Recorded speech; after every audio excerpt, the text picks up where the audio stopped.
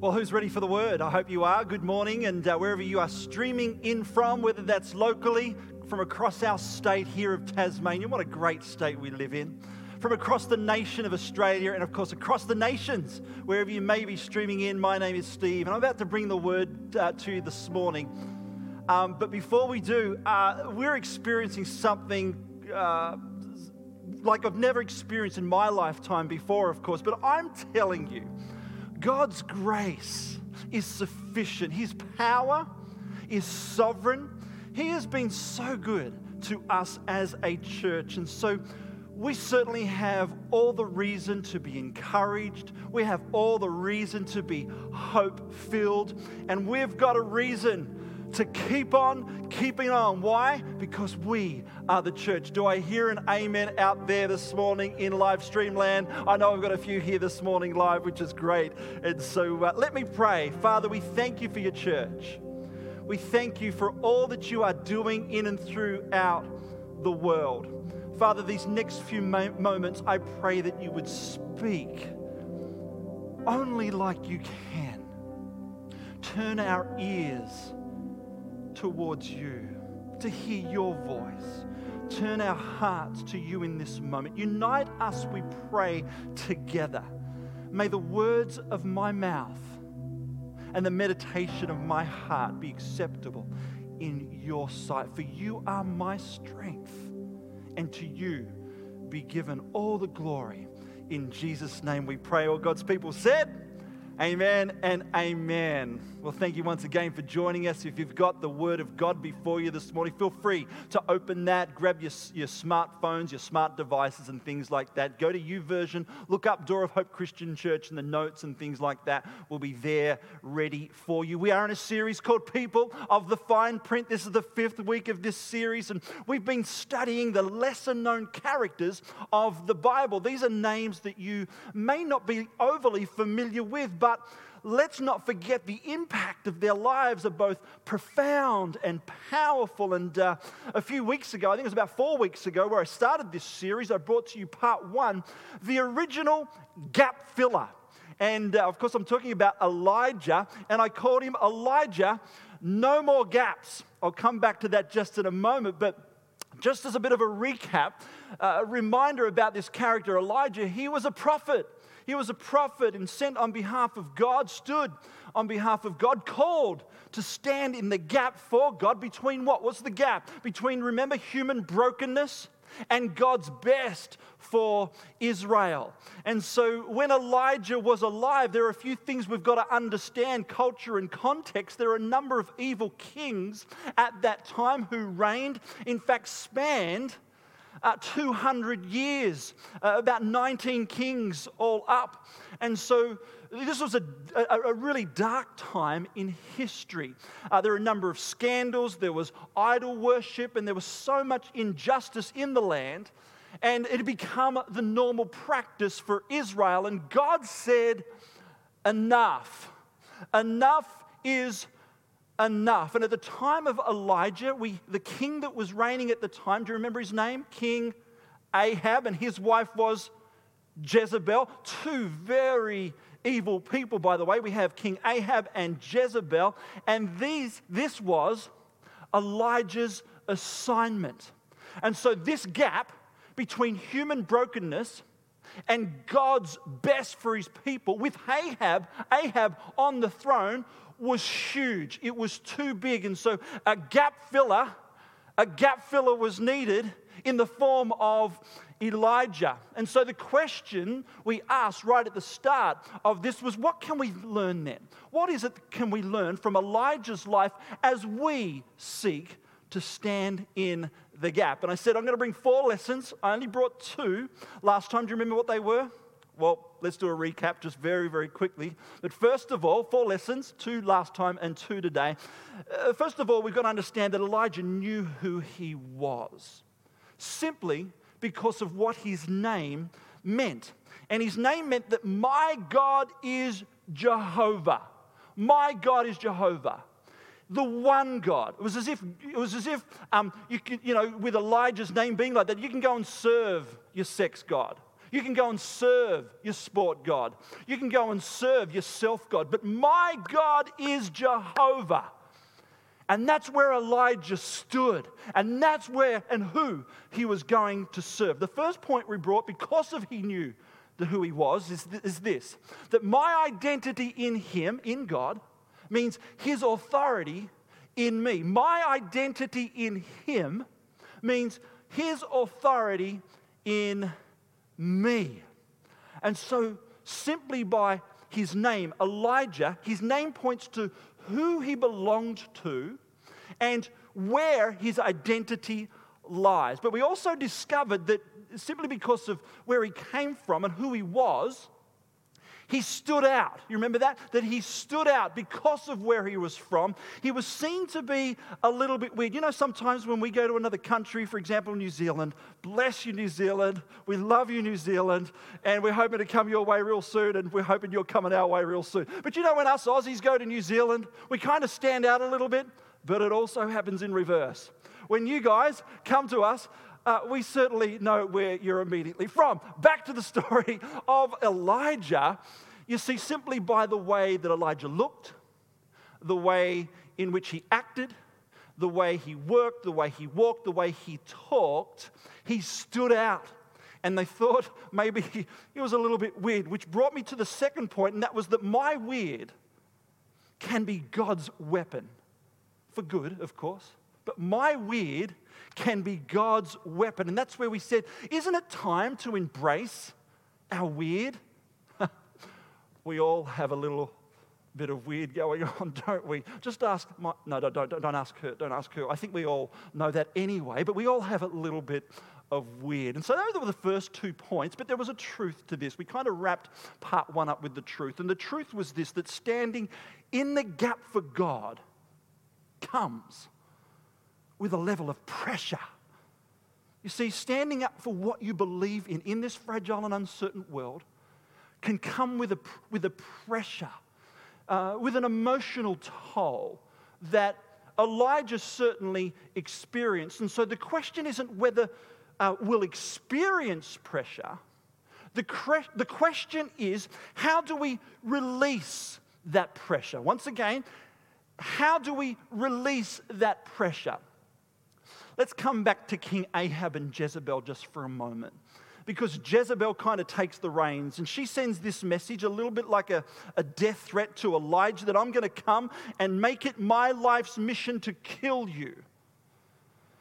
Whoa, that's a pretty strong message to hear.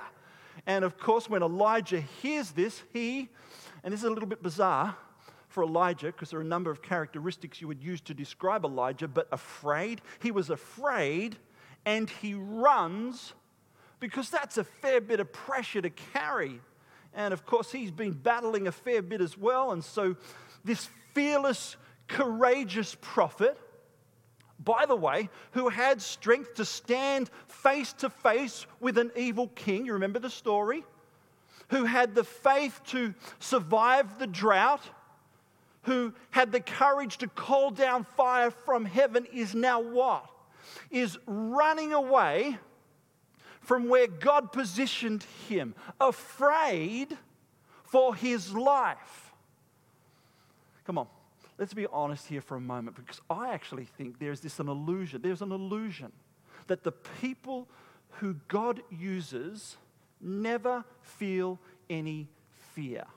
And that's the great thing about this story. In fact, I think it's the great thing about the Bible in what it teaches, that it presents to us people that we can relate to. James 5, verse 17 says that Elijah was a human just like you and I. And so even the strongest human courage is a limited resource. You remember what I said a couple of weeks ago, that faith isn't the absence of fear, but it's the presence of a stronger trust in a greater God. Faith isn't the absence of fear. It's the presence of a stronger trust in a greater God, even when you are facing your greatest fear. Which brings us to today's passage. You see, as we read this passage today, what we're going to discover are key phrases that God spoke to Elijah as he ran away from the place from which he was supposed to be. And I'm going to be honest with you this morning, and it's this, that I love how God doesn't beat him up whilst he's running away. It shares the father heart of God here. And so let's take a look at what Elijah does next. He's running not for his life, but from his life. Elijah, let's have a read of his ongoing story. We find it in 1 Kings chapter 19, verses 5 to 9. If you have your Bibles, feel free. 1 Kings 19, 5 to 9. It will be on the screen as it is there right now. Let's go. Then he lay down and slept under the broom tree. But as he was sleeping, an angel touched him and told him, say this with me, get up and eat. What's he to do? Get up and eat. He looked around, verse 6, and there besides his head was some bread baked, gluten-free, of course, bread baked on hot stones and a jar of water. Bread baked and a jar of water. So he ate and drank and laid down again. This is the first scripture, this is the first reference to scripture, by the way, of the snooze button. This one's for you, Wayne. All right, I hope you're getting and feeling better real soon. So he pushes the snooze button. Verse 7, then the angel of the Lord came again and touched him and said, get up and eat some more, or the journey ahead will be too much for you. So he got up and ate and drank, and the food gave him how much? Enough strength to travel 40 days and 40 nights to Mount Sinai, the mountain of God. There he came to a cave where he spent the night. Once again, I love God's reaction here through the angel, of course, that what God doesn't do through the angel is rebuke him. He doesn't bring about shame upon him. There's that sense of compassion, but also we've identified that God's provision is still very much there for Elijah's life. It's as if God is saying, hey, Elijah, I know you're headed away from where you're called to be, and I know that you're afraid when you need to have that courage to step into that and being courageous, but I love you enough to feed you and to put food in your path that you can't miss it. You see, Elijah, you're not called to be fearless, but you are called to be faithful. And by the way, the reason that maybe some of us are dominated by fear in our lives isn't because we don't have enough faith. It's simply because we're not feeding the faith that we have. You see, you cannot walk in courage when your courage is malnourished. You see, eventually, if you believe the lies that you're telling yourself, long enough, if you believe those thoughts that keep going round and around, if you keep watching the news or reading the news long enough, if you keep scrolling through the feed, if you keep doing those kind of things, guess what? You will end up weak. And maybe you will end up running for your life, as we find in Elijah. And so no wonder that fear ends up dominating our lives. It's a bit like a seed. You see, when you feed it, it will grow. And so when we feed our courage, that's what happens. And here at Door of Hope, we encourage us each and every day, 20 minutes in the chair. We call it Daily Hope. Daily Hope, 20 minutes in the chair. It's where we receive God's power by consuming His promises over our lives. It encourages us. And so when we feed our faith, our fear will not stand a chance in Jesus' name. Amen? Amen. All right. And so here's what God wants Elijah to do. This is the third lesson that we can learn from Elijah's story, and it's this. Get up and eat. Get up and eat. What was God's instruction through the angel? To strengthen yourself, Elijah, with the food that I have provided. And so if you find yourself running from what God has called you to, the word of the Lord to you this morning is this. Get up and eat. In other words, for Elijah, his ability and his authority to live and to lead well was linked with his ability to feed well.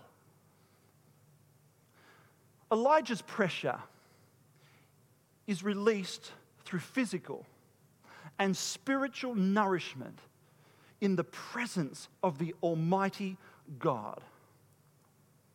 How easy, if you think about the story for a moment, you think, how easy could God have made this for Elijah? What did he do? He baked bread and put it right by his head. Can I show you today's modern version of this?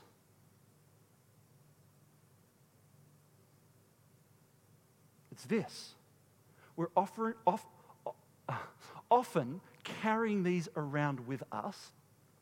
We're often looking at these. We're often putting these to our ears. We're often putting these to our bedside tables, right next to our heads.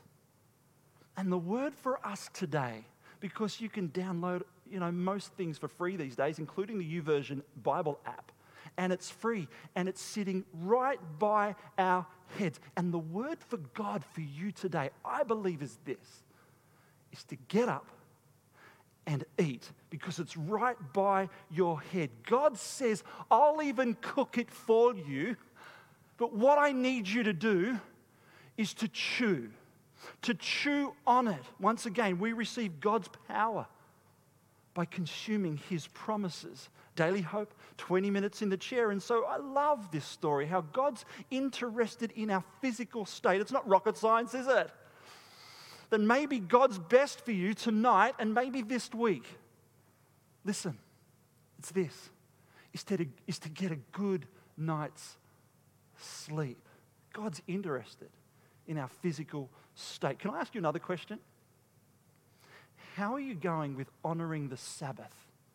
When God created the world in 6 days and He rested on the seventh, how much more for us as His creation do you think we need to honor that Sabbath, to honor that rest? And can I say once again, if you are feeling the pressure of life and it's coming to you, a way to release the valve of that pressure, once again, is rest, is sleep, is honoring the Sabbath, but exercise, eating well, and things like that. God is interested in our physical state. As we see Him come to Elijah in the form of an angel, God's also interested in our spiritual state through worship, through one of these pathways I'm about to share with you, through worship. Maybe that's your pathway where you connect with God.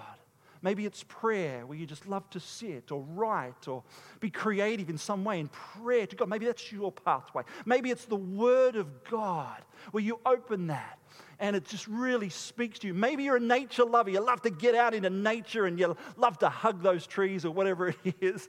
You love to be you're a nature lover. And I want to ask you this morning, where does God want to meet you? Where is it? Maybe it's one of those.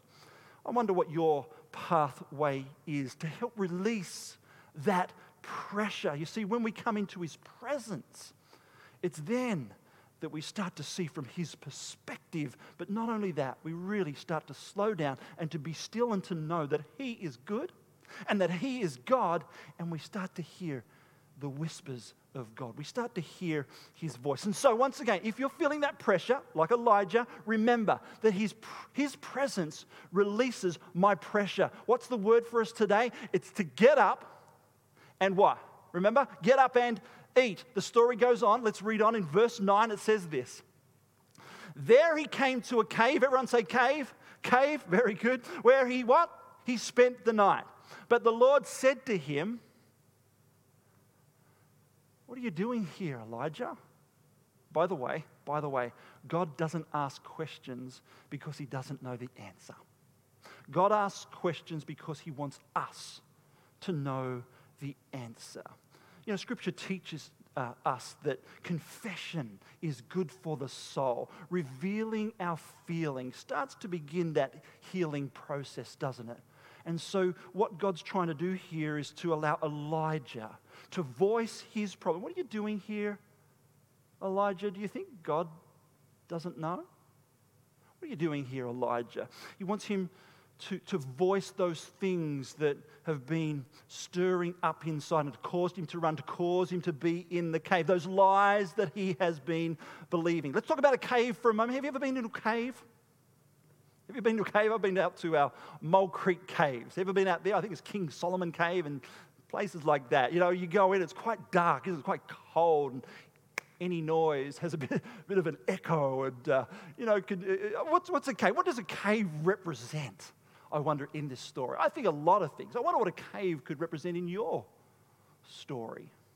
I think a cave represents maybe safety, or what we think maybe Elijah thought was safety.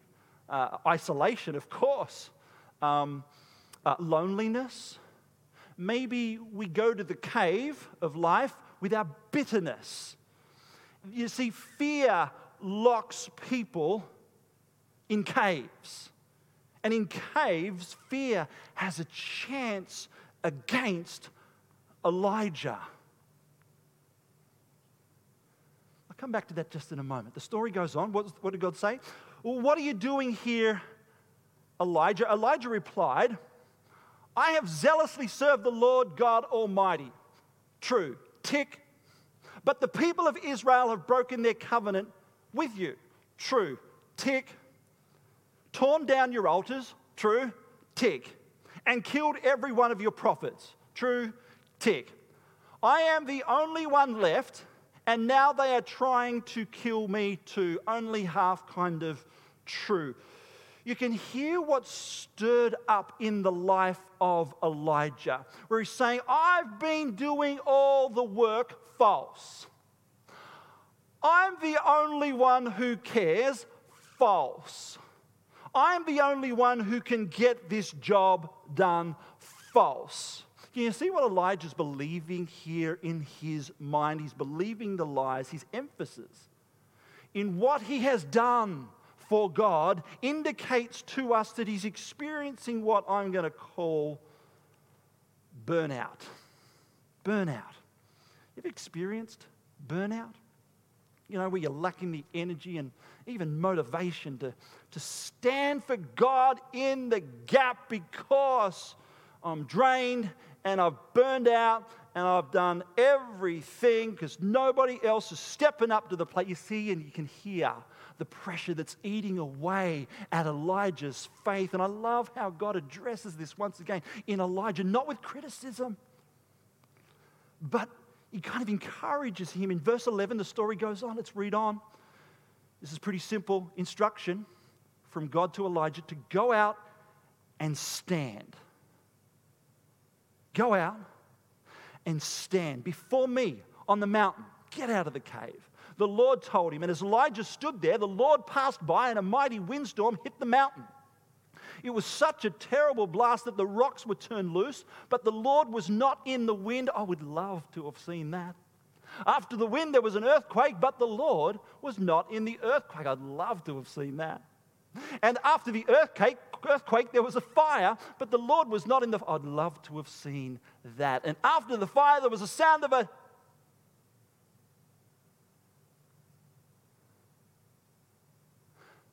gentle whisper.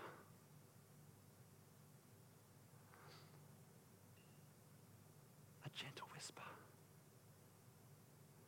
You see, sometimes when we're at our lowest,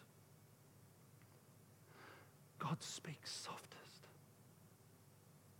Why does God speak soft in our lowest? Because he's not far. He's at his nearest. He is with us. He's close. And he can whisper that I'm here. I'm with you. I will never leave you. You're not alone. You see, the devil shouts lies whilst God whispers the truth. In verse 13, the story goes on. When Elijah heard it, he wrapped his face in his cloak and went out and stood at the entrance of the cave. And a voice said, "What are you doing here, Elijah? Elijah, what are you doing here?" By the way, let's just pause there for a moment. Can I ask you, do you have a cave story? If so, what is your cave story? In your 20 minutes in the chair this week, can I encourage you to work through that in your journaling, to write it down, maybe share it with somebody? What is your cave story? Have you been in the cave long enough? And what I mean by that, have you been believed in the lies that have been spoken over your life long enough? Because I'm here and I believe the word of God for you today. If that is you, if you have a cave story, it is this: come out of the cave. Come out of the cave. Come out onto the mountain. You see, what some of us are doing, listen, what some of us are doing, we're looking through the rear vision mirror. How big is the rear vision mirror compared to that of the front screen? It's tiny. Forget looking through the rear vision mirror. Look towards all that's ahead. And the word of the Lord for you today, if you have a cave story, is this: come out of the cave and come out into the mountain and to see the expansiveness that God has for you. God speaks to Elijah. You still have work to do, Elijah, as he comes out. Verse 15 to 19, the story goes on. Then the Lord told him, "Go back the same way you came and travel to the wilderness of Damascus. When you arrive there, anoint Hazael to be king of Aram. Then anoint Jehu, grandson of Nimshi, to be king of Israel, and anoint..." Boom. "Elisha, son of Shaphat, from the town of Abel Maholah, to replace you as my prophet. Anyone who escapes from Hazael will be killed by Jehu, and those who escape Jehu will be killed by Elisha. Yet I will preserve 7,000 others in Israel who have never bowed down to Baal or kissed him." I love how this goes. So Elijah went. Elijah went. What's the instructions to Elijah? Is to eat, stand, and to get back to work. What are they? To eat, stand, and to do what prophets are meant to do. Do what God's people are meant to do. Let me just kind of summarize what we've just read, this last little bit. What God is saying is, while you're in the cave, I made a plan for you, Elijah. Not only to deal with your enemies, but I've made a retirement plan for you. I have it all worked out for you. With a guy with a name so much like yours. In fact, there's only 2 letters that separate you. Well, 1 letter, however you look at it. It's the S and the J. Your name's Elijah. His name's Elisha. Guess what, Elijah? I have it all worked out. Fear not. Fear not. I understand. Did somebody say that once? Did I read that somewhere where it's mentioned 365 times in the Bible? That command to fear not. Fear not, for I am with you, says the Lord. You think about this for a moment. What did Elijah fear the most? What was he running from? From dying. From dying. His greatest fear of all was something he never even experienced. He was one of only 2 people in all of Scripture who never died. Enoch was the other one. I mentioned that a few weeks ago. Jesus, of course, died but rose from the dead. But Enoch and Elijah were the 2 people in all of Scripture who never died. And if you read the story, it would say that God sent the chariot of fire from the sky and swept him up and took him onto glory, and he never experienced his greatest fear. Let's bring it home. Let's bring it home. Because the reality is this. For many of you, your greatest fear is something you will never, ever experience on earth. Because God will lift you up above it. Now, having said that, even if your greatest what if does come to pass, He will be with you. He will be with you. Which brings us to the final lesson from the character of Elijah, and it's this, that who I stand before empowers me to stand for. That who I stand before empowers me to stand for. See, what God did was bring him onto the mountain to show him that he is the all-powerful God, that the giver of life is also the provider of life through bread and water. But as we refer to this glue stick one more time, the truth is about this gap filler. And it's this, hang in there just for a couple more moments, that there is no way that this gap filler can get out of this without what? Without me, its owner, putting a little bit of pressure and adding a little bit of my power. You see, the lesson we learn from this is this. It's only when it's in the hand of the maker that it becomes useful, that it becomes powerful, because it's in the preparation. Remember, we talked about renovating? It's in the preparation that, in fact, in the long run, we actually get a better product. So at the start, you have to make a little bit of mess. You have to dig in, you have to scrape down. But those kind of things take time. So you get the pressure, the power, you get the mess, you get the time, but then you put in the hard work and you're willing to be used, you get the results. It's only when God brings that word of encouragement through our daily bread, through our daily hope, through that empowerment from the promises of His word, that we could possibly stand in the gap for Him. And Paul reminds the church in Corinth, in 1 Corinthians chapter 3, 6-7, that I planted the seed, Paul says, Apollos watered it, but God has been making it grow. Who? God has been making it grow. So neither the one who plants nor the one who waters is anything, but only God who makes things grow. You see, it's who I stand before that empowers me to stand for.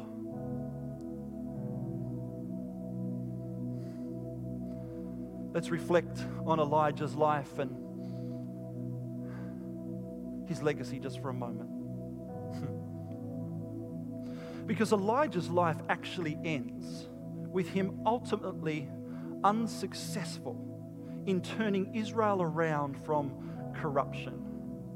In fact, what happens is they end up falling into idolatry and injustice at a whole new level after he's gone. It's quite a sad story in regards to God's people, which I think brings us to the biggest lesson. We've had 4, but I think I've got one more power punch for you. And it's this. I think the biggest lesson is this to learn from, is that as we seek to be gap fillers for God, is that God doesn't call us to bring His full purpose to pass, but God calls us to play our part in His purpose. Is God speaking to you this morning? I hope He is. Maybe with that this morning, because, Elijah was faithful. Elijah was loyal. And Elijah was obedient to what God asked of him. Yes, he ultimately understood, though, that God alone would bring about His purpose to pass. And this is what he prays just before the fire miracle. Let's go back. In 1 Kings chapter 18, verses 36-37, it says, at the time of sacrifice, the prophet Elijah stepped forward. That's maybe what some of you need to do in life. When you sense that fear rise over your life, step into it. Take a step into it. Know who you are. Know what God has called you to do in this life and fulfill that. In faith, step away and step into it in Jesus' name. Step forward and prayed, Lord, the God of Abraham, Isaac, and Israel, let it be known today that you are God in Israel and that I am your servant and have done all these things at your command. Answer me, Lord, answer me. So these people will know that you, Lord, are God and that you are turning their hearts back again. Here's the truth, and the truth is this, that only God can turn hearts back to Him. Only God can build His church. Only God can restore and renew all of creation back to Himself. Only God brings His full purpose to pass. But praise be to God. Praise be to God. He calls you and I to be a part of His purpose. And you see, if we are faithful, and if we are obedient, guess what? God will protect, as we've learned from Elijah's story. God will provide, and His purpose will be served in and through us. You see, Elijah's story and his experiences give us the keys to play our part. Firstly, to embrace our identity, to redeem our weird, to reside in His presence, to rely on His power. And the mandate of Elijah was to what? To stand in the gap for God for good. My final encouragement before I have a few questions for you to consider is this. Church,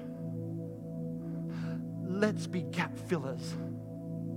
Let's be gap fillers and play our part in His purpose to the glory of our God, in Jesus' name. All God's people said, amen.